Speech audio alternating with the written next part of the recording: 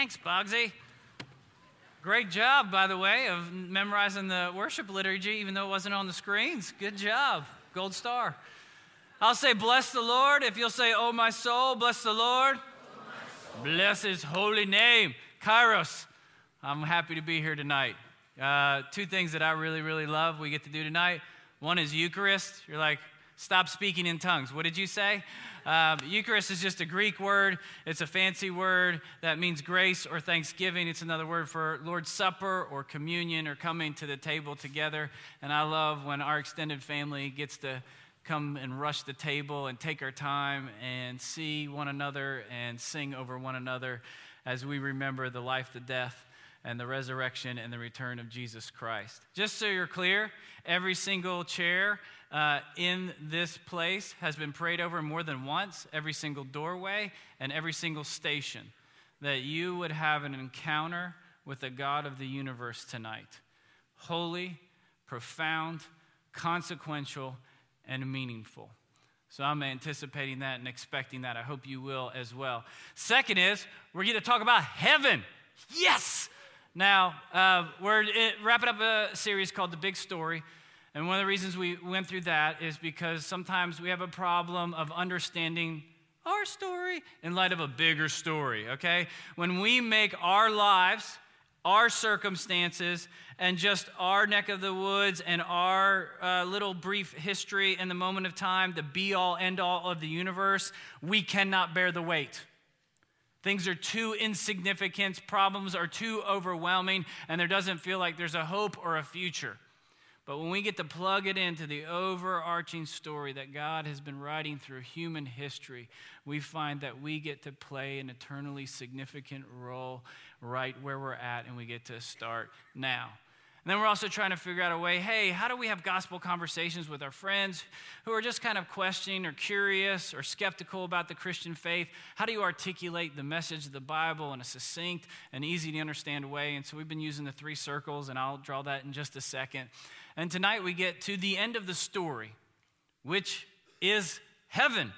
Which, by the way, if you're like my wife, she wants to know the end of the story. She doesn't want suspense. She doesn't want mystery. She's watched One Tree Hill 15 times in a row, which to me is actually evidence that hell exists. But she loves it. Like she could just go to the public library and see every movie she's ever seen for the rest of her life, and it would be perfectly happy and complete. Nothing new. I just want to know how it ends so that I'm totally in control, and it better be a happy ending. Okay? It's probably one of the reasons she's drawn to Christianity, because you get to figure out how it ends. Unfortunately, there's a lot of mystery and drama in the meantime, which I love, which is why we're probably married together. So Revelation chapter 21 is where we're headed. So if you have your Bibles, you can go ahead and turn there. And before we read this section of Scripture, I want to emphasize or highlight a problem that some of us have when we hear heaven. Some of you are like, yeah, can't wait, it's going to be awesome. Some of you are like, I know I'm supposed to like it, but let's be honest, it sounds kind of boring. There's one author who once said this, shockingly, who grew up in church. The idea of heaven scared me more than the idea of hell, because it was a perpetual Sunday service from which there was no end in sight. Right? We got some ideas of somehow my soul turns into a chubby little cherub with wings on the back that goes up and starts playing the harp. Does anybody play the harp in here? Exactly, right? And it's kind of this ethereal, static state where suddenly we love just singing and worshiping all the time. Not that I'm against that, but is that all there is? And suddenly I love that? So Revelation chapter 21 is about to give us a robust picture of a true reality that is coming. And it's better than you possibly could have hoped, thought, dreamed, or imagined. So turn with me to Revelation chapter 21, and I'm going to pray for us before we read God's word. Holy Spirit, would you give us eyes to see and ears to hear? Jesus, would you go before us in this text and make a way? And together we say, speak, Lord. Your servants are listening. Amen. Revelation 21, starting in verse 1. Then I saw a new heaven and a new earth, For the first heaven and the first earth had passed away, and there was no longer any sea. I saw a holy city, the New Jerusalem, coming down out of heaven from God, prepared as a bride beautifully dressed for her husband. And I heard a loud voice from the throne saying, "Look, God's dwelling place is now among the people, and he will dwell with them. They will be his people, and God himself will be with them and be their God. He will wipe every tear from their eyes. There will be no more death or mourning or crying or pain, for the old order of things has passed away." I'll say the word of the Lord if you'll say thanks be to God. The word of the Lord. Thanks be to God. What a great passage. Okay, so here's where we're at in the big picture. We walk through beauty. Does anybody remember what comes next? Yes, you're such good students. What's next? Nice. Thank you, repeat offenders. I love it that you come here more than once a month. And then the last one is good. Alliteration, although cheesy, works.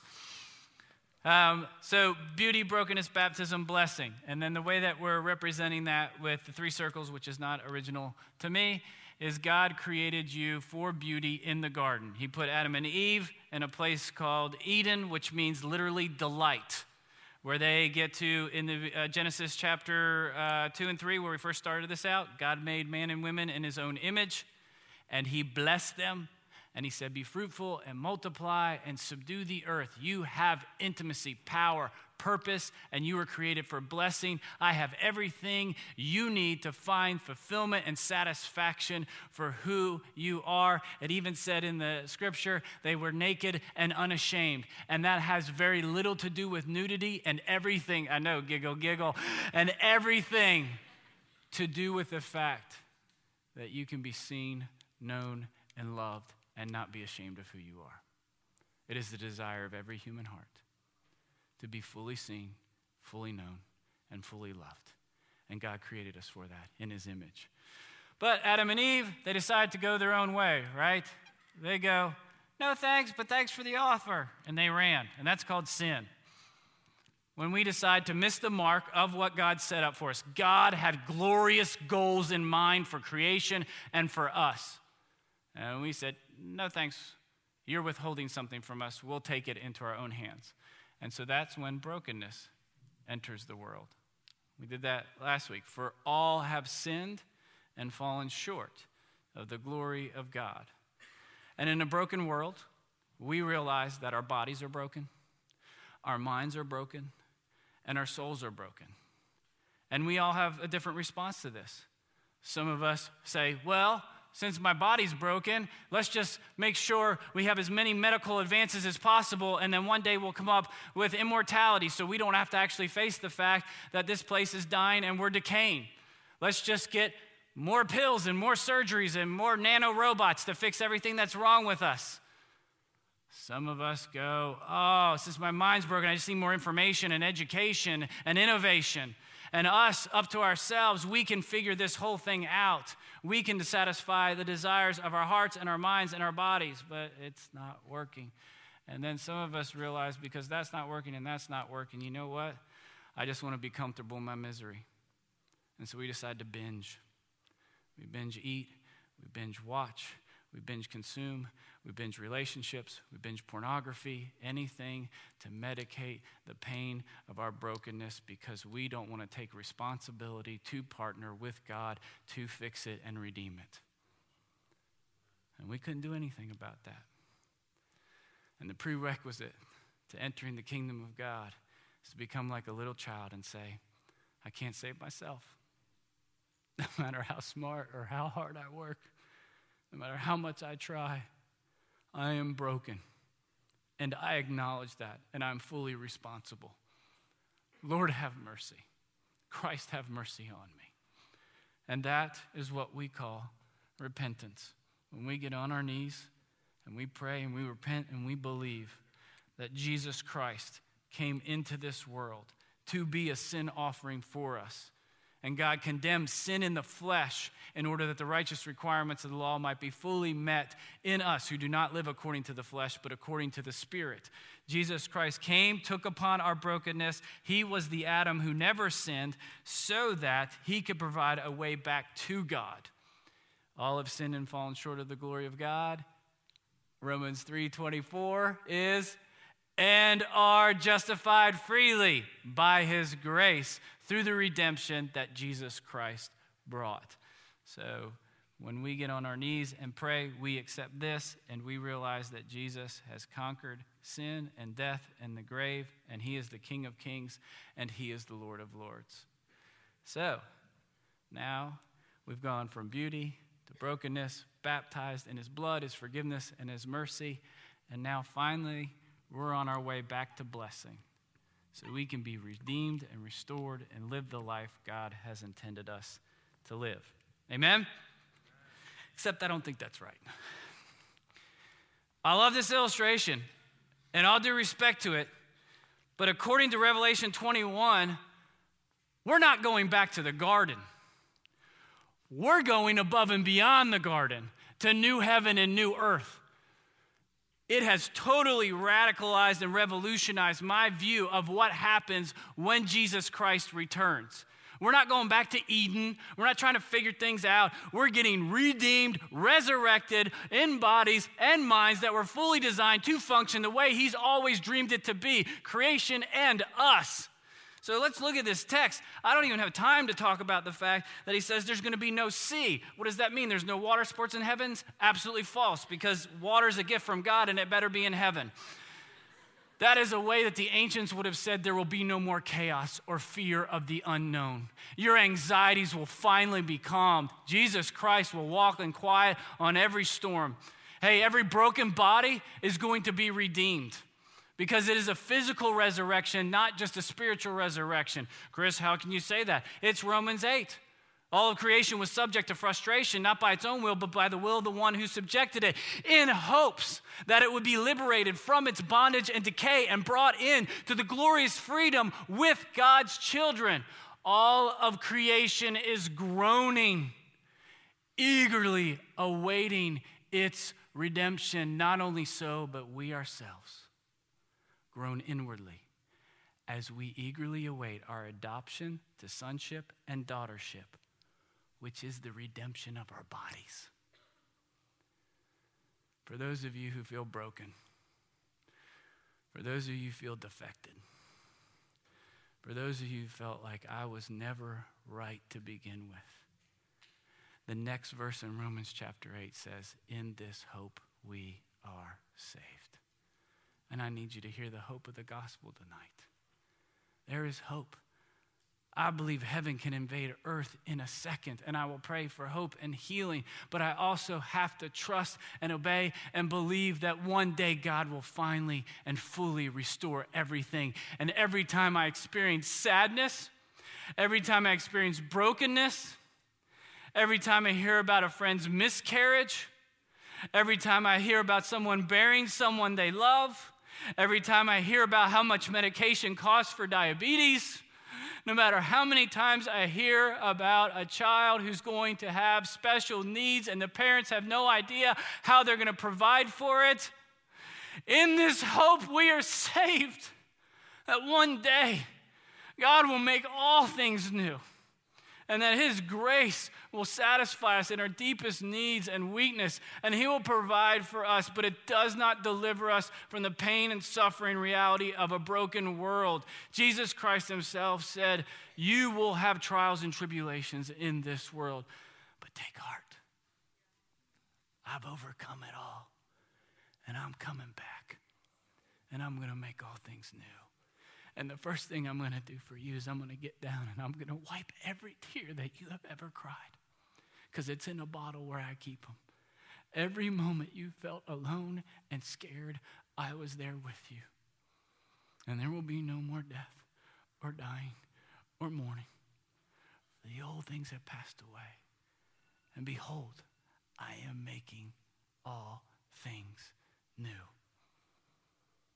Do you have something in your life you need to make new tonight? Is there a brokenness that you're just tired of, that you see in yourself or that you see in your family or that you see your friends continually repeating the cycles of brokenness, and you cry out, Lord, would you make all things new? I'm groaning inwardly, eagerly awaiting my adoption to sonship and daughtership, the redemption of my body. It is a physical resurrection. A lot of times our problem is we see God as kind of this thwarted inventor who came up with creation and went, oops, that went wrong. Okay, at the end I'm going to burn it all and start all over again, and here we go. That's going to be heaven.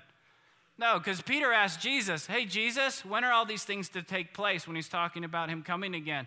And in Matthew chapter 19, verse 8, he says, at the renewal of all things. Palegenesia, ain't that right, Perdom? That's the Greek word. Not, hey, I'm getting rid of everything and starting over. No, I am regenesing my creation. I am redeeming it, I am resurrecting it, and I am making all things new and right. Hey, what you think about tomorrow determines how you live today. What you believe about tomorrow determines how you live today. Beth, you want the fancy theological terms? Your eschatology determines your morality. What you believe about what happens to you, if there is divine justice, if there is a God who sees and who cares, determines how you live today. And what we hold in tension, again, is that the mercy and justice of God collide at the cross. And now we are his ambassadors. We've been given the ministry of reconciliation, promoting his justice and his mercy. Have you ever had that old little guilt trip given to you by preachers? It was probably me, by the way. Hey, if you're the only Bible someone read, would they know Jesus? You're like, oh, yeah, that's pretty good. Maybe I need to make sure, like, if people are just watching my life, would they get to Jesus? Here's my other question for you. If your life was the only heaven they got to see here on earth, would they want to go there? We're supposed to be the outpost. God, your will be done on earth as it is in. I don't know about you, but God thought heaven was so good, he didn't wait to give it to you. In fact, Scripture says the Holy Spirit's been given to you as a deposit of things to come. The Holy Spirit's just a down payment. I can't wait to see the house. This is unbelievable. That's the foretaste of glory divine. And I don't know about you. I had to say it out loud the other day in my Jeep when I'm just trying to wrestle and through what do I really want in life and career and ministry and family. What I really want is safety and security. Sorry, Lord, I need to confess that. What do you really want? I want my life to matter for eternity. And I want to be as ready for heaven as I possibly can be. And I want as much joy as you can humanly give me right here, right now. And that's not a way to sidestep pain and suffering. That's a way straight through it. In this hope, we are saved. Dallas Willard says it this way: heaven is where God unleashes all of his glory. And we will be able to receive it without it killing us. Moses asked to see it. God said, oh, you don't know what you're asking for. It'll smoke you like a cigarette, son. It's the Message translation. So what does he do? Hides him in the cleft, right? Puts his hand over and says, I'll pass by you, and then I'll remove it. And just from seeing the backside of God's glory, he gets a holy sunburn. And he's radiating. And it freaks the people out. And they're like, put a veil on, Moses. That's weird. Are you radiating heaven in such a way that people are going, that's weird? How do you live that way? Because this is my reality, not this. Heaven is more real than the chair you're sitting on. Because when Jesus was resurrected in his redeemed body, he walked right through a wall. Why? Because he's got some hocus pocus trick? No, he's more real than the wall. What do you think you're going to be able to do in heaven? I can't wait to see. I saw coming out of heaven a new Jerusalem, coming down as a bride, beautifully prepared for her husband. We're not going to heaven, by the way. Heaven's coming to earth. The question is, are we ready for it? And if we're ready for it, are we excited about it? If we're excited about it, are we participating in it here and now in such a way that you can go, I want some more of that. Dallas Willard also used to tell his granddaughter, anytime she would leave his house, hey kid, give him heaven. Of course, I like that because of what it's a play on. But by the way, you don't have a neutral decision with your life. Everything you do either gives people hell or it gives them heaven. What do you want? And what do you want to offer people? I don't know about you, but I want as much heaven as I can get, and I want to be as ready as possible for life unending, intimacy unspeakable, and purpose unimaginable in the presence of Jesus Christ. Amen? Amen. So let me pray for us, and then Jacoby's going to come up, and she's going to lead us through our liturgy, which is just a way for us to prepare our hearts, confess our sins, and remind ourselves of the glory and goodness of God that makes heaven possible for us. So Jesus, we're so excited for what you have in store for us. Thank you for going to prepare a place for us. And so, in response, we just want to prepare a place for you in this moment. We want to meet you at the table. We want to remind ourselves that we can taste and see that you are good. We want something holy and mystical and life-changing, but we also want something practical and obedient and perfectly normal. In the midst of a wafer, in the midst of a cup, would you meet us and prepare a place for us? In Jesus' name, amen.